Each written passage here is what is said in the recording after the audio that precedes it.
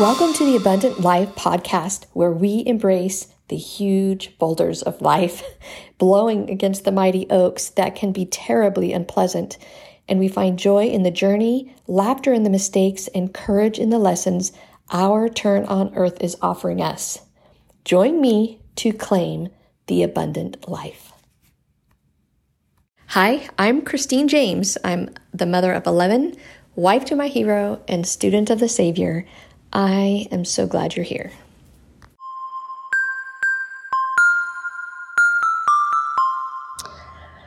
I've been watching this training by Steph Curry with my daughter, who's aspiring to be on the varsity team this year. And we believe that that is possible, but she has worked this summer in order to improve some skills. And so one of the things she decided she was going to do is watch these trainings, and they're very basic. Like, he goes way back to like the stance that you have, and the benefit of getting in stance before the ball comes to you, or even if it's a low pass, you know, what you can do to still be in that, what he calls the triple threat. And it's where you can just, either shoot or dribble around somebody or even pass to somebody. So he calls that the triple threat by using that stance, because in that stance, you can't give away to your defender what you're going to be doing. And so I can just go on and on about what your defender might do and what you can do when that defender shows up. But as I was listening to this, I was like, oh man, like, I never learned that when I learned how to play basketball. I just, maybe I did that a little bit, maybe you pick up on that a little bit, but I don't remember ever being told, hey, stand this way. But I told my daughter, I said, this is something that I learned when I learned how to play softball or baseball. That is one of the first lessons that you learn. Or when I was teaching volleyball, coaching volleyball, that is one of the first things that we taught the kids, was that your stance, where you hold your arms, how you hold your arms, and how you swing your arms, or not. Hopefully you're not swinging your arms, but getting your body in position, like moving your feet, going to the ball, not letting the ball come to you, and how the importance of that is. It saves you time. It saves you, you probably get more shots out, or you get to pass the ball quicker, or you get to confuse your defender a little bit more and be able to take faster, quicker action and more successful action even. Anyway, and I thought, man, in baseball, you're taught not to, when the ball is hit, not to reach over to go grab that ball. You are taught to move your feet, get your body in front of the ball, move, anticipate, and then you come up out of that stance that you are in while you're gathering the ball, and you're using two hands, not just your glove, right? You're putting that extra hand in there to make certain that ball is there. And while you're doing that, you're also making the speed quicker for you to be able to throw it to first base, or to be able to make a double play, or whatever, So, anyway,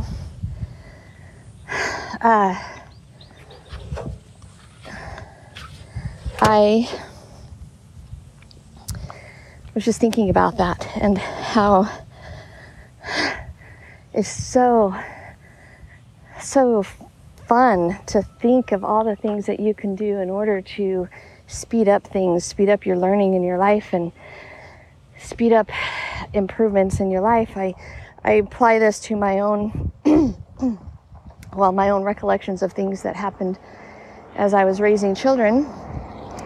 I was very good about helping my children be reverent and quiet at church.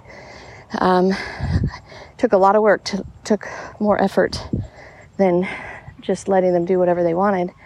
But as they became teenagers, I didn't have to hardly do any work at all. They did it. And then they recognized that they were definitely a lot more quiet than some of their other kids their age. And I believe it was strongly because of the things that I taught them when they were younger. It was something I had established early on. And then I look at where I was weak. I can give all kinds of reasons for it, and I actually have given myself grace because of this, but because of those reasons and those excuses. But I was not good at creating, having my kids clean up after playtime or after dinner. It was just like we were in chaos mode and going from thing to thing to thing. And I knew that was what we needed to do, but I was in survival mode, right? And so I wonder if I would have sucked it up even through that survival mode time and just taken one step, and then eventually it would have been 2 steps and then 3 towards creating that habit, that maybe when they were teenagers, it would have been something that wasn't so hard to incorporate, or even before teenagers, right? It would have happened before then, but I'm just saying that if I had done that sooner, maybe that would have been better as well. And anyway, so I think that that's important to recognize the importance of taking those steps and how much it can do earlier on in your life, and the time that it can save you later on in life. Another thing that I know seems so silly, but when I was first married, I lost the keys all the time. Lost the keys to the car, and we spent sometimes hours looking for the keys, and it was just so ridiculous. Such a waste of time. And then my husband one day said, "You know what? I'm coming home every day, and I am putting my keys here. I am putting my wallet here in the same spot." And he's like, I'm not gonna change from that. And he never lost the keys after that. And then took me a little bit longer to get in that habit, but I did the same thing, and it did save me time. It was very valuable. So I think that these lessons of doing the correct steps,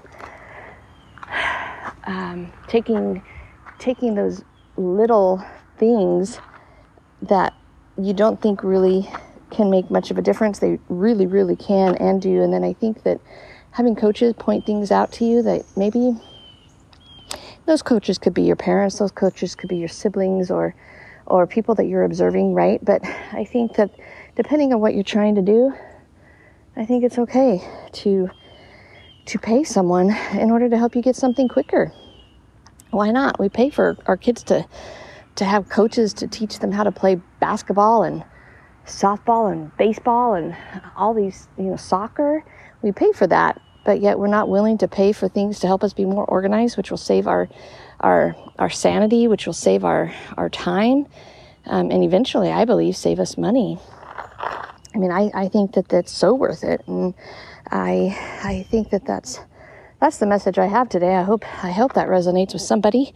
It certainly does with me. It's a good reminder for me to be ready and prepared to get coaching and to observe and make those improvements and take those steps that can make a big deal and help me create that abundant life. And hope that helps you today. Take care, guys.